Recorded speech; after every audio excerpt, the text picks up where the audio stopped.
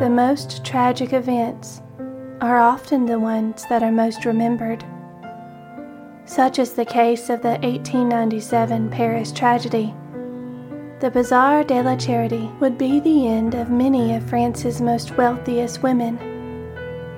30 terrifying minutes would change everything. Death at a charity bazaar makes one remember the phrase, "No good deed goes unpunished." This horrible accident reminds us that tragedy isn't a respecter of persons. We're all just fighting to survive.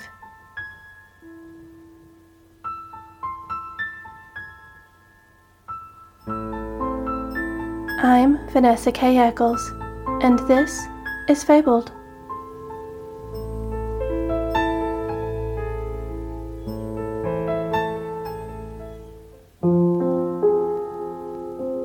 Her long, bouncing blonde curls hang from her shoulders to her waist, and I can't help but admire how much she looks like her father. Her bright, round blue eyes stare up at me as the film begins, the flickering light dancing across her face. We're both enthralled by the magic before us. We've never seen such a show. Images on the wall, people as if they were standing, living, right there. After the film, we make our way back into the crowd.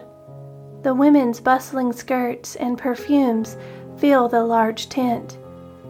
Nicole pushes her way through, trying to see over the displays at all the beautiful things for sale. "Maman, this is lovely," she says in her usual fairy voice, that's part melodic and part child. "Put it back, my dear. We haven't much to spend," I tell her. Obedient, she puts the Liberty sculpture back in its place and takes my hand. A noise, one that's familiar, comes from behind me. A thick curtain hiding the film machine is there, and the hissing sound is coming from behind it. Reflexively, I pull Nicole into my arms. "What is it, Maman?" she asks, her voice turning into a whine. "Hush, hush, dear, it's all right," I say, but my heart is thumping in my ears. And before I can get more than 10 feet away, a roar of screams pours through the room. "Fire!" a man's voice booms. A sea of people rushes toward the only exit I see, the one I'd been going toward. My feet are trampled, elbows pierce into my sides as we all, hundreds of us, try to push through the small doorway. Women's shrieks come from behind, as well as a rush of heat. I can't look. I don't want to look. I glance up at Nicole, who's watching what's happening behind us. In the reflection of her eyes, I see the flames licking up the curtains that hide the wall of the shed. Her face morphs into a terror I've never seen her behold. I cup my hand around the back of her head, pulling her face to my shoulder. She doesn't need to see this. Keeping focused, I push farther into the crowd. We will not die like this. How can this even be happening? A man's cane smacks into my face as he clears a path for himself to the door. I nearly fall but manage to keep my footing, but I lose my grip on Nicole. Before I can grab her again, she's pushed by the wave of people and lost in the sea of silk and fine fabric. I spot her tiny hand reaching around one woman, but when I try to grab it, she's gone. I try to swim through to find her, but someone's knee meets my cheek, and tiny black spots and a sharp pain nearly sends me to the floor. "Nicole," I call out, desperate to find her. "Run! Fire!" people keep saying, but there's nowhere to go. I keep focused on where I last saw her hand. Another surge of people pass as the others make it out the doorway. That's when I see her. Bright blue eyes burning open, her tiny body flat on the floor, blood dripping from her mouth and nose. Nicole, I scream. The horror of seeing her this way is too much. I fall to my knees, crawl toward her, scooping her up. The mob crushes my feet, stepping on my ankles, kneeing me as they rush to survive. But my tiny girl has been smashed, broken. Her limp arms hang lifelessly across me, getting trampled. The hissing sound has moved to cracking as the pine bends and burns. The shrieks of the dying roar so loudly, I can hardly think. Smoke is making it hard to see, and I can no longer feel my legs. I will die here, I think, realizing that life isn't worth living without her. How could I have let this happen? It was only a second, and she was gone. A mere moment, and she was lost in the sea of chaos. I hold her as close as possible, rocking her until I fall backward, breath choking, hot flames dripping from the ceiling, until all that was black.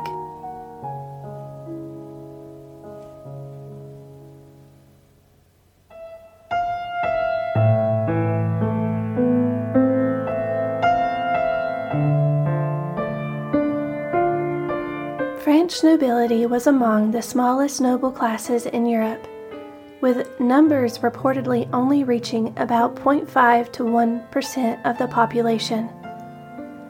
Despite their small numbers, they were powerful and lived quite the extravagant lifestyle compared to other classes. Belle Epoque, or Beautiful Epoch, is the period in which France rested in 1897. It was a season of positivity, peace, and wealth. Art was flourishing. Literature, theater, and music were becoming an important part of French society. In an era of tranquility and abundance, it's no surprise that people wanted to give back. To do so, they began the Bazaar de la Charité. Although the event was organized to make an impactful charitable contribution, it is remembered for taking 126 lives. In 1897, the bazaar was organized by Henry Blount, son of Sir Edward Blount, who was an English banker and advocate of the French railway system. On March 3rd, somewhere between 1,500 and 1,800 people, primarily ladies, attended the event. Aristocracy from all over Europe and America came to the affair. Several women of Paris society were there as salespeople to help facilitate the purchasing of items for the charitable cause. The bazaar was held in a large wooden and canvas structure in Paris, something akin to a shed. Within the walls of the shed, a fantastical street was built. The inside had a medieval look made with inexpensive materials, such as cardboard, wood, and papier-mâché. Reminiscent of what you'd see at a high school prom, perhaps. The idea was to make the structure look like how ancient Paris would have appeared so many moons ago. According to an article by author and historian Jerry Walton, one woman described the building as, quote, a long gallery having small, narrow, picturesque houses. The shops standing open in which smiling ladies in bright costumes kept the stalls, while outside the shops were young assistants, pressing the passerby to enter and make purchases. At 4:30 that afternoon, a small fire began and quickly engulfed the structure. The crowd panicked and rushed toward the exits, but there were few of them. The doors were soon clogged with fearful people trying to escape. In the chaos, many were trampled. The lucky few who made it out flooded the streets and neighbors' homes, crying for help. When the police arrived, they attempted to help people from the exits, but the fire was so fast and quick that there was little they could do. Many women had burns on their faces, arms, and hands. One reporter wrote that women of lower classes risked themselves as they tried to tear the burning dresses from the ladies who escaped. Other heroes emerged too. Father Bailey and Father Ambrose, who were close by because of the neighboring convent, rushed to help people escape the fiery structure. Together they managed to save 30 lives. The cook and the manager at the Hotel des Palais also came to the women's aid. They helped save over 150 people. By the time firefighters arrived, the roof and entire structure were aflame. Even the people who were making it out were burning torches. Onlookers were forced to watch in horror as people were burned alive on the street. The hissing flames and popping pine, along with the desperate cries of the people still stuck inside, haunted the ears of those standing helplessly on the street. Until everything went deathly quiet. Within half an hour, the fire was over, the structure and its inhabitants wholly consumed. Women looking for their daughters sobbed as they panicked to check every face and the rubble when things subsided. A wave of deep mourning and shock swept through the Paris street. The fire consumed the lives of 126 people, with an additional 150 injured. But what caused this horrible disaster? One of the most anticipated highlights of the bazaar was the cinematograph, an early motion picture camera or film projector. Invented in 1892 by the French inventor Léon Bully and sold to the Lumiere brothers, cinematograph films drew in large crowds.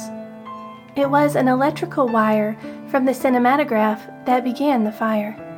There was nothing left of the structure except for black charred rubble and piles of bodies burned beyond recognition. Victims were identified by their dresses, jewelry, and eventually pronounced dead by the court. One of the most prominent women in attendance was the Duchess of Alençon, Duchess Sophie in Bavaria. She was the sister of the famous Empress Elizabeth of Austria. The Duchess was reportedly at the bazaar collecting funds for Dominicans. When the fire started, it was noted that the Duchess insisted on helping nuns, younger ladies, and other guests be rescued. She left this world a hero. Her body was identified by her gold fillings, a technique that would later evolve into forensic dentistry. Side note: the Duchess's sister, Empress Elizabeth of Austria, or Sisi, as she's sometimes called, also has a fascinating story. She was married at the age of 16, but had a tumultuous relationship with her mother-in-law. Her mother-in-law insisted on raising Elizabeth's daughters, and one of them actually died. Her life at court was stressful, so she spent a lot of time in Hungary. She craved a peaceful life, but unfortunately, that was not the life that she lived. She was incredibly beautiful, known for her good looks, but she was obsessed with maintaining that beauty throughout her years. One of the things I found especially intriguing about her is that she wasn't a fan of a monarchy government and believed that it would eventually become obsolete, which makes what happened to her even more sadly ironic. When she was 60 years old, she traveled to Geneva, Switzerland. One afternoon, when she and her ladies-in-waiting were walking along Lake Geneva, a 25-year-old Italian anarchist, Luigi Lucchini, stabbed Elizabeth. Luigi had not set out to kill her specifically, only to kill a sovereign, and apparently any monarch would do, and she would later die. So this was a dark season for the family, 2 wonderful, well-respected women dying within 2 years. The aftermath of the fire left Parisians both mournful and angry about what had happened to so many of the country's leading ladies. They wanted answers, and they wanted someone to pay. Initially, they blamed the bazaar organizer Blunt, who had been injured during the fire, but that was later let go when witnesses claimed that he'd been merely trying to survive like everyone else. What people ultimately wanted was for nothing like this to happen again, so they flocked to the Chamber of Deputies. 3 people were charged with the fire. It was their supposed negligence that led to the disaster. One of them was the president of the bazaar's committee, who they claimed should have had firefighters on guard in case of a fire on such a flammable building, and the other 2 charged were the cinematograph's operator and his assistant. But because all of them helped during the fire and were first offenders, they were given probation rather than placed in prison. In the end, it was determined that many factors played a part in the tragedy. There weren't enough exits for guests in case of an emergency. The structure's materials were highly flammable, and there was no water source at the road, such as hydrants. These issues began new legislation to protect the public from fire at events. A chapel was built on the location of where the bazaar once was. The Chapel of Atonement, or Notre Dame de Consolation, is dedicated to the remembrance of the victims. What first interested me in studying this topic was watching the Netflix series The Bonfire of Destiny. It's a fascinating drama inspired by the 1897 disaster. If you're a fan of Grand Hotel or Downton Abbey, you'd likely enjoy it as well.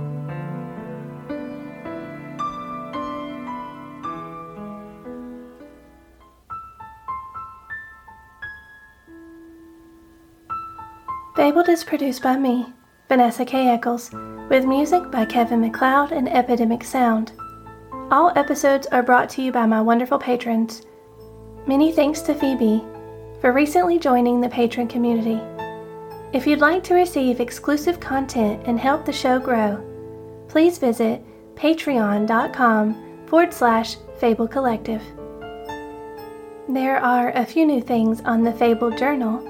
Last week, I shared all about my New Year's anti-resolutions and what I hope to do to make 2020 a great year. And next week, I'll be sharing 5 ways to hygge your home.